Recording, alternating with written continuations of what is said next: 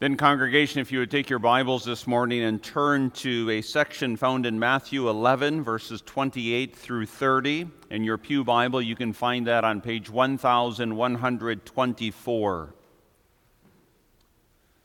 We read and also consider this morning a passage of the Word of God from Matthew 11, verses 28 through 30. And hear now together the reading of the Word of God. All things have been delivered to me by my Father, and no one knows the Son except the Father, nor does anyone know the Father except the Son, and the one to whom the Son wills to reveal him.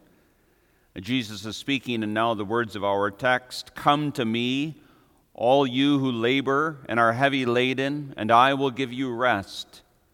Take my yoke upon you, and learn from me. For I am gentle and lowly in heart, and you will find rest for your souls. For my yoke is easy, and my burden is light." And thus far this morning, our reading from the Word of God. A congregation of the Lord Jesus Christ, including you also, boys and girls, the children of the congregation. All of us know what it is to be tired. Maybe it's just after a long day of play, or maybe after a long day of work. Maybe it's when we're not feeling so well, perhaps sick, or after a long journey. Maybe it's just simply the symptoms of our age. But we all know what it is to be tired. Maybe we even express it by saying, "All I want to do is sit down. All I want to do is lay down. All I want is a little rest." This is true for many of us physically, but it's also true for many of God's people spiritually. The author to the Hebrews speaks about the hands that hang down and the knees that grow feeble. And it's a figurative picture of what can often be characterized as the difficulties of the Christian life. The tiring, toilsome nature of the day in and day out Christian life. And that, of course, is one of the reasons why God in His infinite wisdom has set aside one day in 7 as a day of rest. A day for physical rest from our earthly labors, but also a day for spiritual rest underneath the means of grace. And so we gather, yes, in obedience, but we gather also with a holy anticipation that our souls would be refreshed and that our spirits would be nourished underneath the Word and underneath the sacrament. And perhaps you gather yourself personally this morning especially weary because of the circumstances of your life. Perhaps it is the weariness that comes from loneliness. Perhaps it is the weariness that comes from recent loss of loved ones through death. Perhaps it is the weariness of the unrelenting difficulties, trials, afflictions, hardships of your providences in your own personal life. Whatever your circumstances may be this morning, it is my privilege to bring to you the Word of God, especially this great invitation that our Lord Jesus Christ extends. He says, "Come to me, all you who labor and are heavy laden, I will give you rest." And consider that with me briefly this morning underneath this theme, an invitation to spiritual rest. Noticing, first of all, the persons of the invitation, and then secondly, the call in the invitation, and then thirdly, the promise in the invitation. So in these words of Matthew 11, verse 28 through 30, our Lord Jesus Christ extends an invitation to spiritual rest. We'll notice the persons, the call, and the promise. The persons of the invitation. We know what invitations are. We receive them perhaps at the times of graduations or perhaps at the times of weddings. An invitation is sent from one person to another person. Notice that this invitation comes forth from Jesus Christ Himself. And in this passage, in these verses especially, Jesus Christ reveals something of His person and something also of his position. He reveals something of his person as the Son of God, but also the incarnate mediator. And in my subpoints, if you follow along, you'll notice that I've put over the first person of this invitation, the gentle Savior.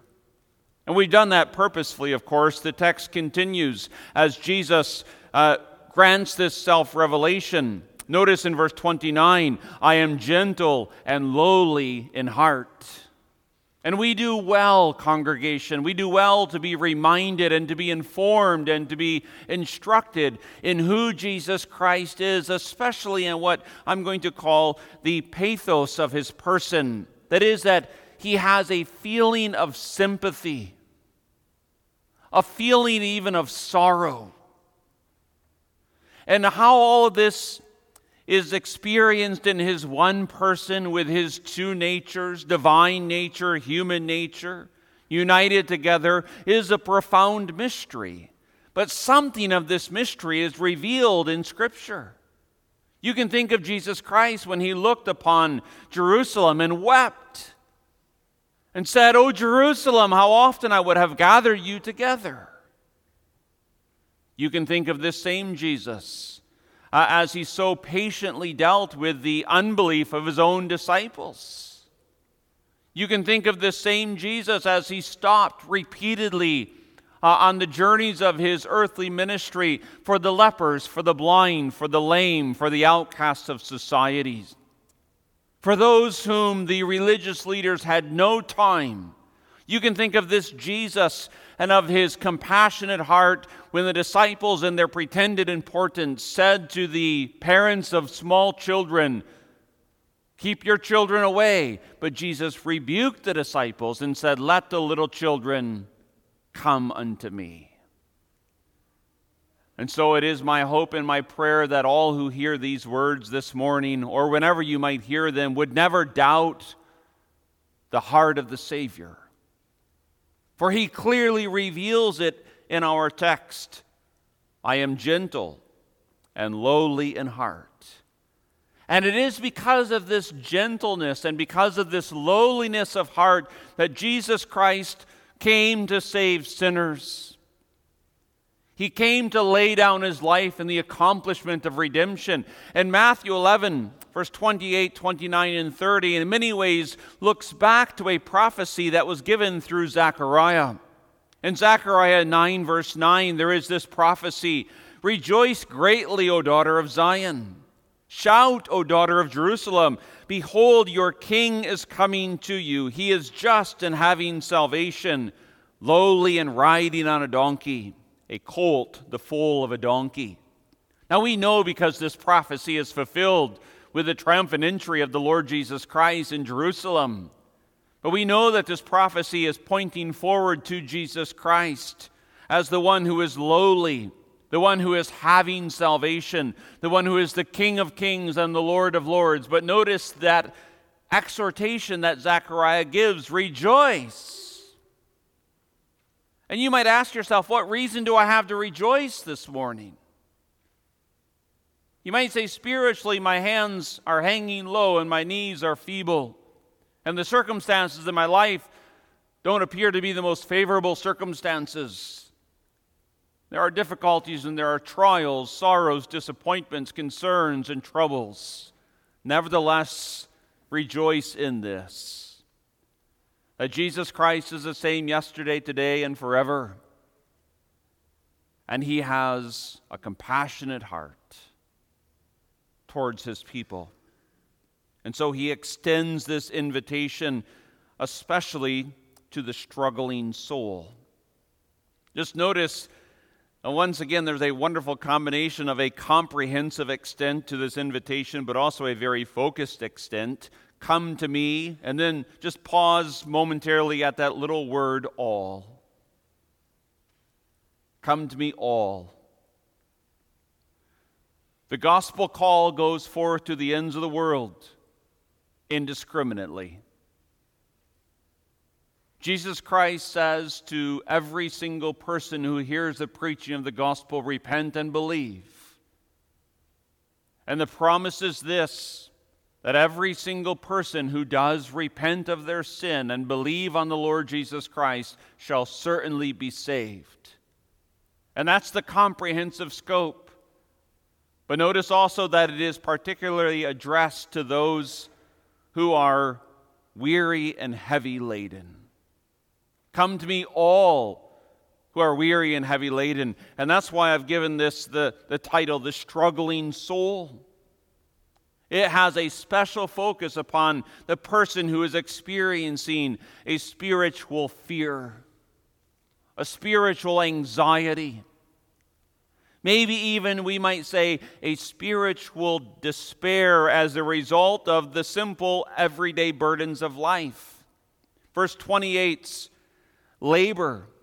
It's a rather broad term, all you who labor. It just simply describes the toil that characterizes life under the sun as a consequence of the effect of the fall. Confronting the toils and the thorns and the thistles of life in a fallen world. And we do well, I believe at least, we do well to reckon with the fact that we do labor. That life is not always a pie in the sky type of an experience.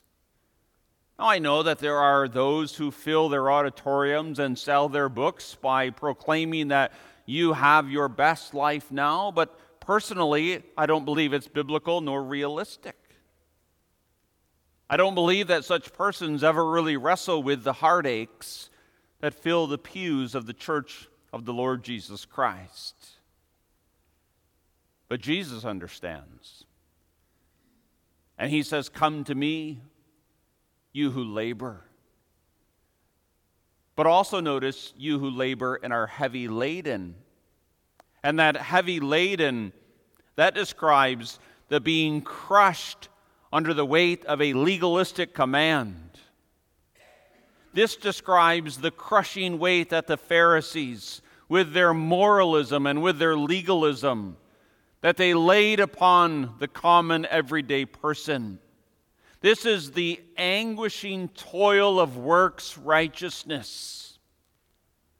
This is the soul that has, perhaps through its own misunderstanding, or perhaps through an unbiblical upbringing, believes that if they can only do a little bit more, then they shall attain peace.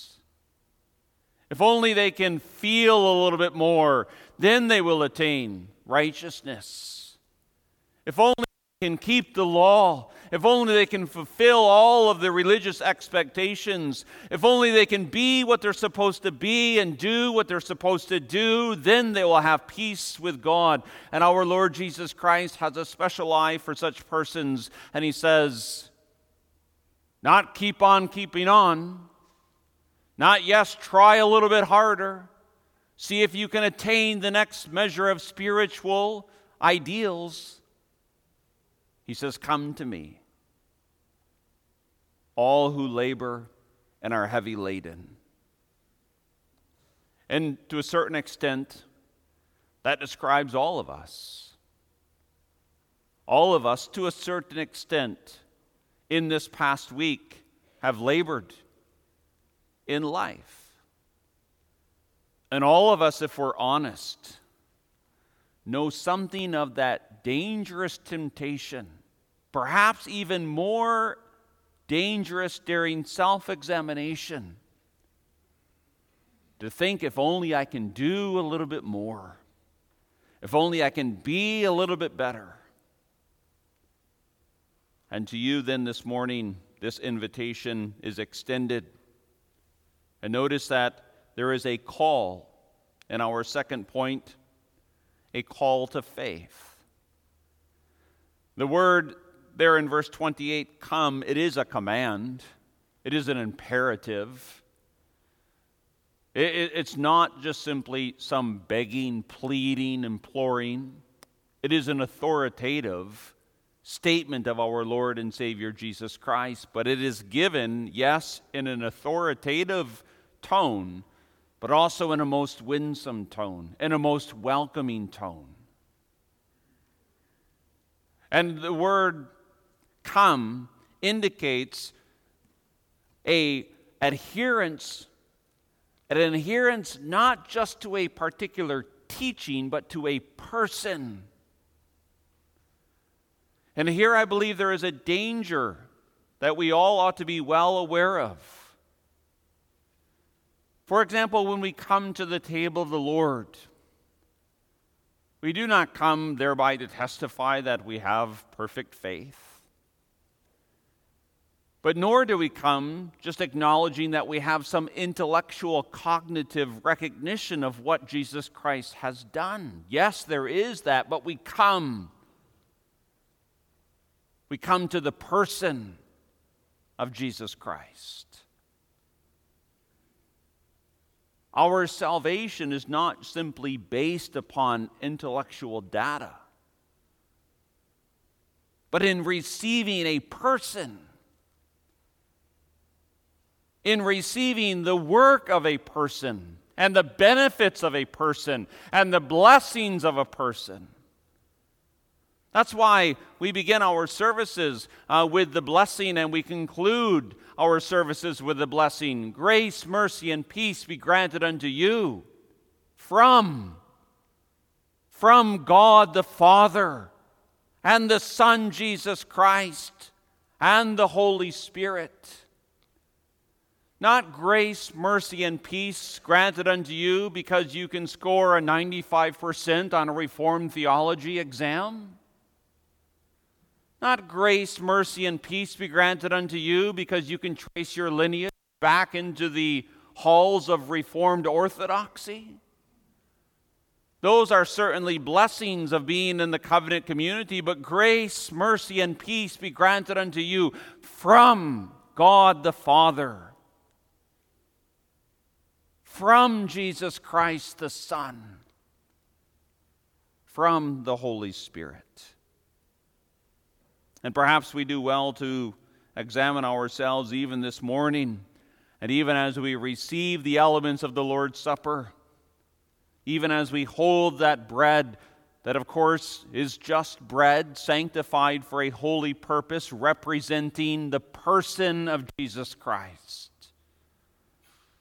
And as we handle the element of the wine, that remains, yes, just wine, sanctified for a holy purpose, to signify and seal unto us the person, the blood of Jesus Christ.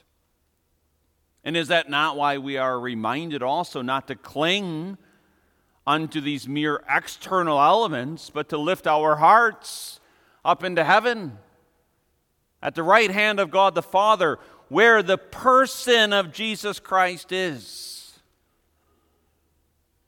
Jesus has come to me.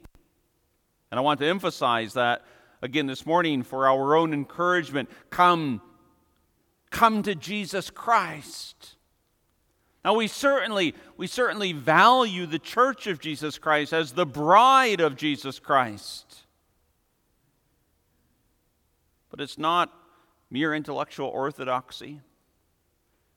And it's not even being within the walls of this sanctuary, auditorium, whatever you want to refer to it as.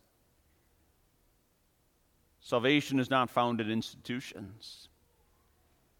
Salvation is not found in intellectual data. Salvation is found in and through the person of Jesus Christ. Come to me, the one and the only mediator. And so it is a call to dedication. Take my yoke upon you. Verse 29. Well, you might say, well, this seems to take away that which was given. You just talked about how this was a word to those who are spiritually struggling with some type of perhaps even works righteousness. And now you mention a yoke. A yoke would have been a very familiar term, a very familiar implement, you might say, or instrument, a harness, usually oxen, for the pulling of a load, for the carrying of a load. But Jesus is setting this up as a parable of illustration. And he says, my yoke, that is the yoke of my discipleship, is easy and it's light. true Christianity, and perhaps I say this word especially for the young people in this congregation, true Christianity is not an oppressive religion. The other religions of this world are extremely oppressive, with their nearly exhaustive list of do's and don'ts, of works righteousness. But true Christianity, rightly understood, is not oppressive. The Apostle John himself says in 1 John 5, verse 3, "For this is the love of God, that we keep his commandments, and his commandments are not burdensome." I'm amazed sometimes when you read through organizations' rules and regulations. I had the opportunity recently to go to the Marion County Courthouse, not for any lawsuits or any type of civil infraction, but just simply to renew license plates. And while I was waiting for my number to come up on the screen, I noticed the CDL handbook, a rather thick book. And I thought to myself, to pass the time, maybe I'd take it and read through it. I got about a page and a half in, and I thought, this is too much. The pre-trip inspection. Now, I don't know what percentage of drivers actually go through all of those steps of pre-trip inspection, but line upon line, precept upon precept. And to think our Lord gave us 10 commandments. Christianity is not oppressive. It is the most liberating and the most freeing and the most fulfilling life. And Jesus Christ, to motivate our response to his invitation, also attaches a promise. And you find this all throughout Scripture. When a command is given, a promise is also given. And that promise is to motivate the fulfillment of the command. And so in our third point, notice the promise, "Come to me, all you who are labor and are heavy laden, and I will give you rest." It's repeated in verse 29, "You will find rest for your souls." Notice that it's "you will." It's not "you may." Now we're very, very thankful. Also personally, I'm very, very thankful for the medical community and the gifts that our God has given the medical community.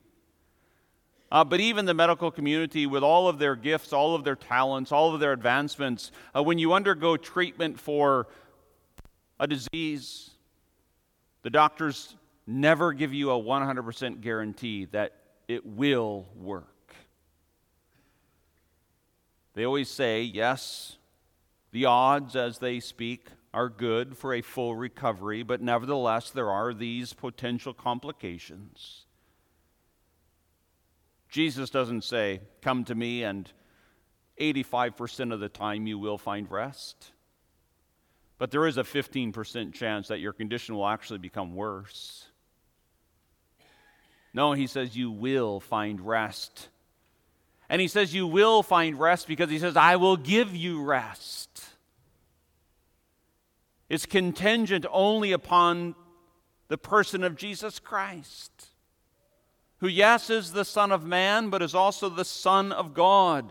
And this "I will give" emphasize the grace and the mercy, the freeness of this rest. And this rest, it's not, boys and girls, like Jesus says, "Come to me and you can take a nap and you can wake up physically more refreshed." But it's a rest for one's soul.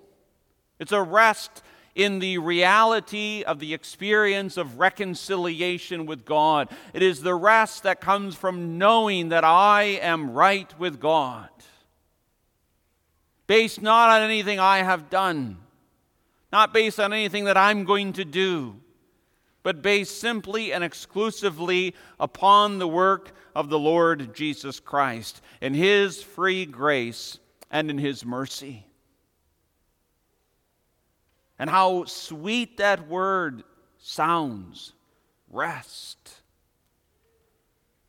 I won't identify names, but I had the opportunity this week to visit an elderly person. And as I arrived for the visit, they were going through the exercise of simply walking down a hallway. And you could tell that they were exercising themselves to the fullest of their potential. And they said to the caregiver, after that, I need a nap. And spiritually speaking, maybe some of you feel just that way this morning. Well, here is the wonderful words of encouragement from Jesus Christ. I will give you rest. So lay down any remains of works righteousness. Lay down any doubts and fears. Lay them at the foot of the cross. And just simply say, here I am, Lord. I heard you call this morning through the word. I heard you say out of a compassionate heart, come to me, and so here I am. I am weary. I am heavy laden. I'm tired, Lord. But I'm here because you said you would give me rest. You can think of Isaiah 40, verse 30 and 31. Even the youth shall faint and be weary, and the young men shall utterly fall. But those who wait on the Lord shall renew their strength. They shall mount up with wings like eagles. They shall run and not be weary. They shall walk and not faint. And so the call comes from Jesus Christ. Come to me, all you who are weary and heavy laden. And the promise of the gospel proclaimed verbally and now also represented sacramentally is, I will give you rest. Amen. Our Heavenly Father, you know our souls. You know our need. You know us even better than we know ourselves.